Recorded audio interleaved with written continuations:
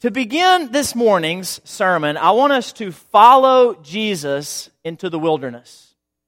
And we're going to be in Matthew chapter 4. So I would invite you to turn there with me. Matthew 4, a few texts will be up here, but some will not. So it will help you, it will benefit you to have your own copy of the Word. Open up to Matthew 4. We're going to start in verse 1 as we follow Jesus into the wilderness. We read in the Gospel of Matthew, the Gospel writer says, "Then Jesus was led up by the Spirit." So this was a God-ordained, this was the will of God for Jesus to go out into the wilderness in this manner in order to be tempted by the devil. Now, just to place this in the context of the story of Jesus, this is after his baptism, when he submitted to baptism, when his ministry was sort of kicked off, inaugurated. But before his official ministry began, before he went out teaching and preaching and healing and spreading the good news of the kingdom, he had to go into the wilderness first. And let us not forget what is at stake as Jesus is out there in the wilderness for 40 days and 40 nights, being tempted by Satan. Satan, the enemy of God, the devil, the tempter, is trying to thwart God's plan for redemption by causing the perfect Savior to sin. He wants to derail the whole project before it even gets underway. He wants to trip Jesus up before he even really gets started in his ministry, because if he does, he knows that he can totally mess up the whole grand scheme of redemption that God had planned from the foundations of the world, that he would accomplish through Jesus, his Son. This is a great opportunity for Satan to throw everything off. And he knows it, and he's going to throw everything he can at Jesus to make sure that happens. So now I want you to look with me in verse 2 of chapter 4. When we read what may be the biggest understatement in the whole Bible. You ready for this? Verse 2. "And after fasting 40 days and 40 nights, he was hungry." Oh, do you think?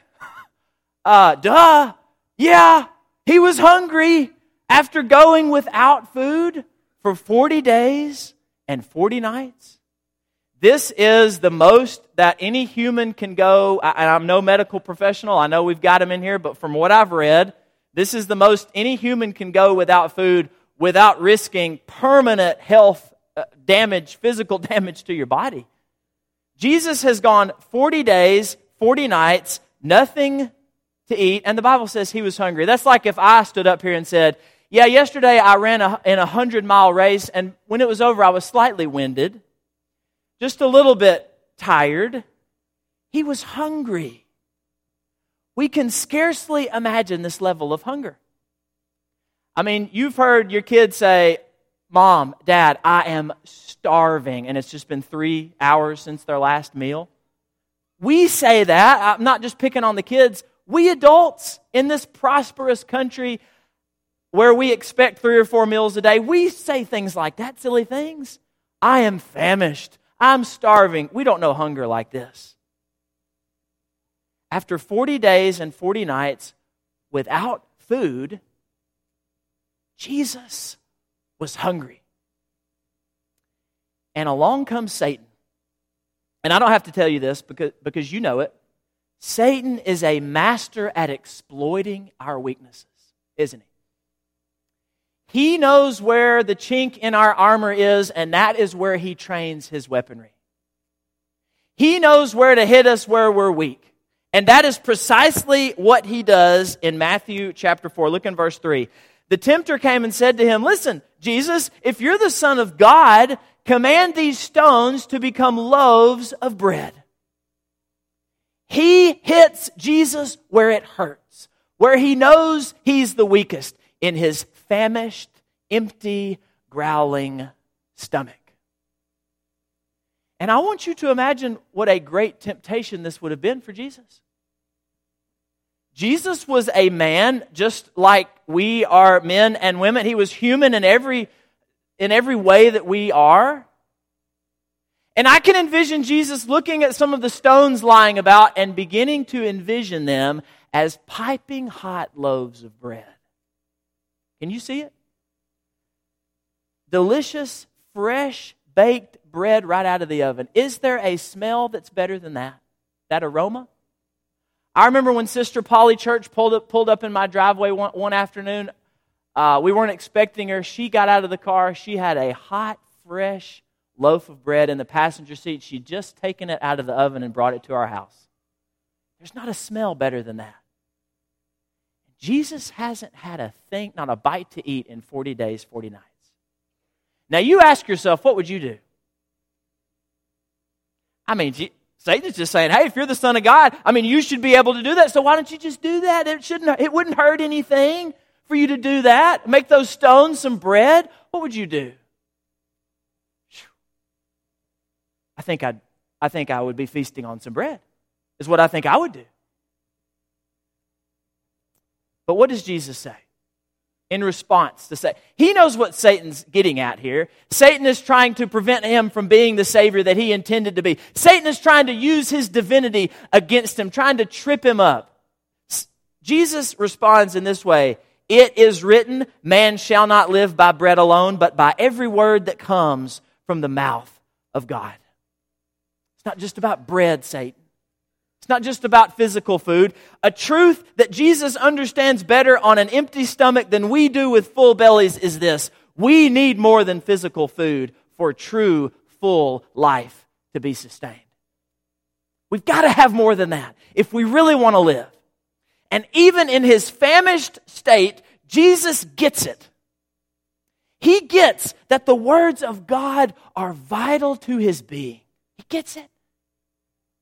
Now, do we share his desperation to be fed by God's words?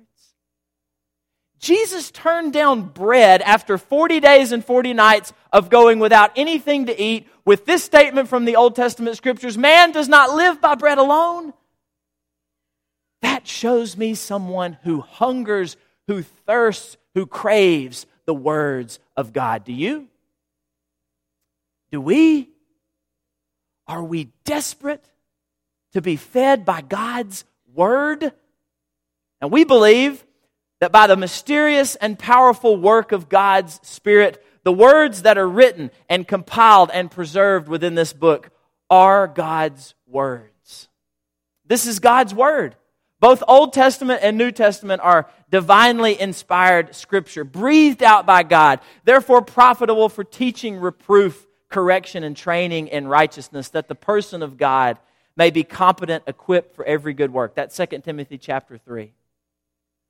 And because this is the Word of God, it is living and active, sharper than any two-edged sword, piercing to the division of soul and of spirit, of joints and of marrow, and discerning the thoughts and intentions of the hearts. That's Hebrews 4. Mankind, humankind, we need more than just bread for life. We need the words. We need the Word of God. Now, do you share Jesus' hunger for God's words? If I'm just asking myself, that's a dumb question. Because the answer is no. No.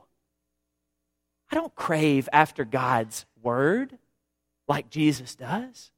I fall so far short of the example that Jesus sets for me in Matthew chapter 4, in the way that he responds to the temptation of Satan.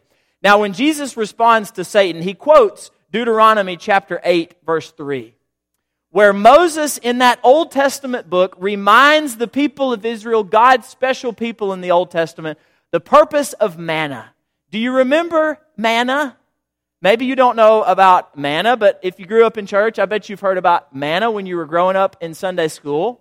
If you don't know about it, let me tell you about it. It was during the 40 years of the wilderness wanderings for the people of Israel. It was the bread, the food that God provided to his people in order to sustain them. It would be given each day while they were out in the wilderness, just enough for the day, and they couldn't collect any more than that. If they did, by morning, it would be full of worms. So this was to teach the people to be reliant upon God for each and every need. Manna was the bread that came down from heaven to provide for the people of Israel while they were wandering in the wilderness. And the people didn't like it. They didn't care for it. They weren't grateful to God for the gift of bread that He provided. In fact, listen to what they said in chapter 11, verse 4. They said, "Oh, that we had meat to eat. We remember the fish that we ate in Egypt that cost nothing, the cucumbers, the melons, the leeks, the onions, and the garlic. But now our strength is dried up, and there's nothing at all but this manna to look at." Wah, wah, wah. They just whined about all the great delicacies they had back in Egypt when they were slaves, when they were in bondage, and now that they're free, they wish that they had some of those delicious foods that they had back in the good old days. They weren't thankful for the manna that God provided from heaven. In fact, in Numbers chapter 21, verse 5, they said, "We loathe this worthless food." They were ungrateful to God for what He was doing for them on a regular basis. In Deuteronomy chapter 8, verse 3, when Moses is reminding the people about the law and the covenant that they had made before God at Mount Sinai, he reveals to them that God didn't just provide the manna to alleviate physical hunger, He provided the manna to activate spiritual hunger. He provided the manna in the way that He did so that they could learn that it was not by bread alone that they existed, that they lived. So what we see in the Old Testament, in God's dealings with Israel, is that God removed an obstacle, which was the fine foods of Egypt, that hindered Israel from hungering for His words. He was testing them, He was disciplining them, He was providing the manna, not just so that they would have physical food to eat, but so that their spiritual hunger for God's words would be reawakened. And listen, there are some barriers, there are some obstacles in our lives too, and we must be aware of them. These are barriers that block us from desiring, from being eager for God's words as we should. I just want to share a few with you very briefly. First of all, accessibility of the Word. This is a double-edged sword, because never in the history of mankind has the Bible been as accessible as it is today. And that is a wonderful blessing. We have more Bibles than we've ever had. And the Bible has been translated into more languages than it ever has. It is making its way across the globe into communities that never had the Bible in their own language. But at the same time, as the stacks of Bibles increase in our homes, it seems that we are reading it less and less. It seems that the greater the amount of Bibles we have, the less necessity we feel to read it. So we need to be aware of this, that though the Bible is more accessible than it ever was, we don't need to allow that to create an impediment for reading it. We need to realize, even though Bibles are numerous, we need to realize how precious and how special it is that we have the very words of God at our fingertips at all times. I'm just afraid that it's become so available that we've forgotten the importance of God's Word. So this is a barrier that we need to be mindful of, we need to remember. Another one is our affluence. We do not realize how wealthy we are. We talk about wealthy people as if we do without, as if we are poor. Goodness gracious, compared to the people this world over, here in this room sit the wealthiest of the wealthy. We are so rich. And our wealth in this country, it's been one of the biggest roadblocks for people seeking after the Lord. It is. And God in the Old Testament warned His people about this. In Deuteronomy chapter 8, He said, listen, you need to remember this. When you get there and when you have houses to live in and when you have food to eat, do not forget the Lord your God. I know how this goes. You'll get there and you think it is by the strength of your hands and it is by your hard work and your power that you have all these things, and you'll forget about God. That's what's happened in our country. We have all of this wealth, all of these resources, and we think it's because we've done a good job, that we've educated ourselves, that we've worked hard. We don't need the Bible anymore. Shut your Bibles and put them on the shelves, because I'm a self-made man. And I've done all this myself. And I'm where I am because of my hard work and my abilities and my talents and my ingenuity. We're doing exactly what God warned His people not to do in the book of Deuteronomy in the Old Testament. Our wealth, our affluence has turned us away from God's Word, from the very source of life. That is a roadblock. That is a barrier. Please be mindful of it. And how about one more? Our activity addiction. We think we're just too busy to read God's Word. And reading God's Word and studying the Bible, it is pushed further and further towards the back burner as we fill our lives more and more with meaningless activities that will not amount to a hill of beans, eternally speaking. We're addicted to filling our calendars full of stuff. All the while, Bible study, Bible reading, reflection on the Scriptures is increasingly neglected. Obstacles. Be aware of the power that they have in your lives, believers. And these obstacles and more, they get in the way of a steady diet of God's Word, regular meals of spiritual food, just to continue this metaphor that is laid out for us in the Scriptures. We need a regular diet of God's Word.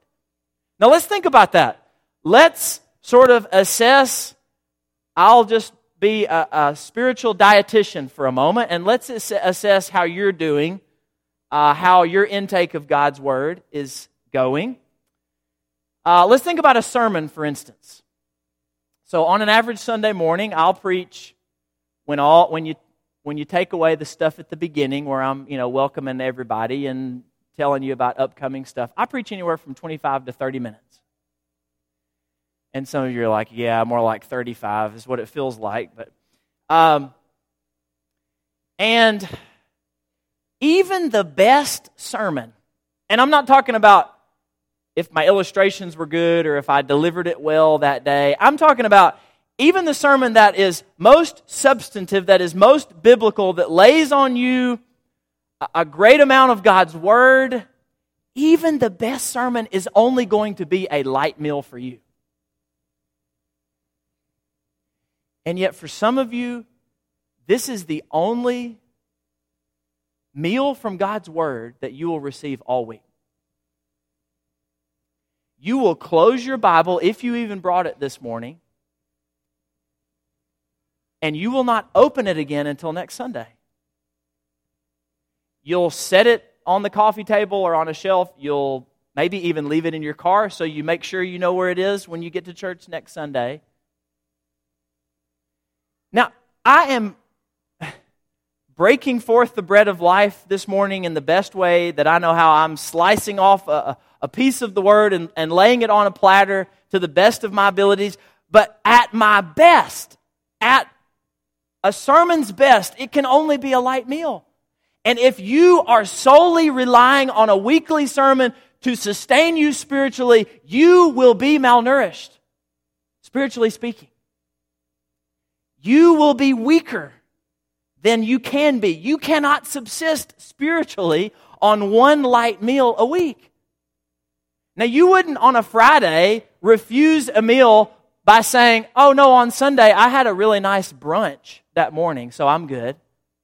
It's no different spiritually speaking. You need a regular daily diet of God's Word. Now, sometimes solo meals are necessary. Sometimes you got to eat.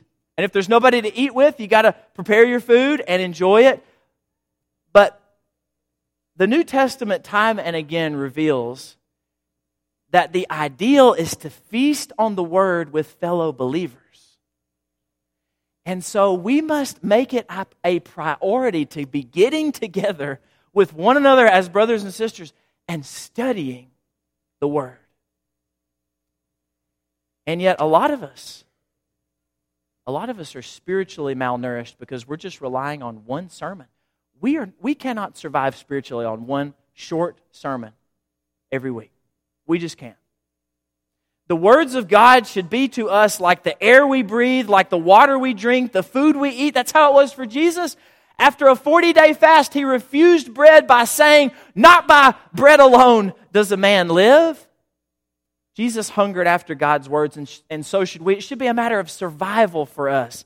These words reveal to us the one true God who is our Maker, Sustainer, and Redeemer. These words disclose the dreadfulness of our sin and the extravagance of God's grace. These words exalt the humble and humble the exalted. They comfort the afflicted and afflict the comfortable. They lift up the brokenhearted, encourage the weak, and challenge the complacent.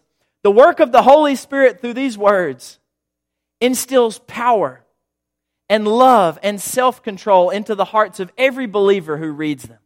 These words speak truth in a world of lies, compassion in a world of hate, righteousness in a world of immorality. These words tear down boundaries.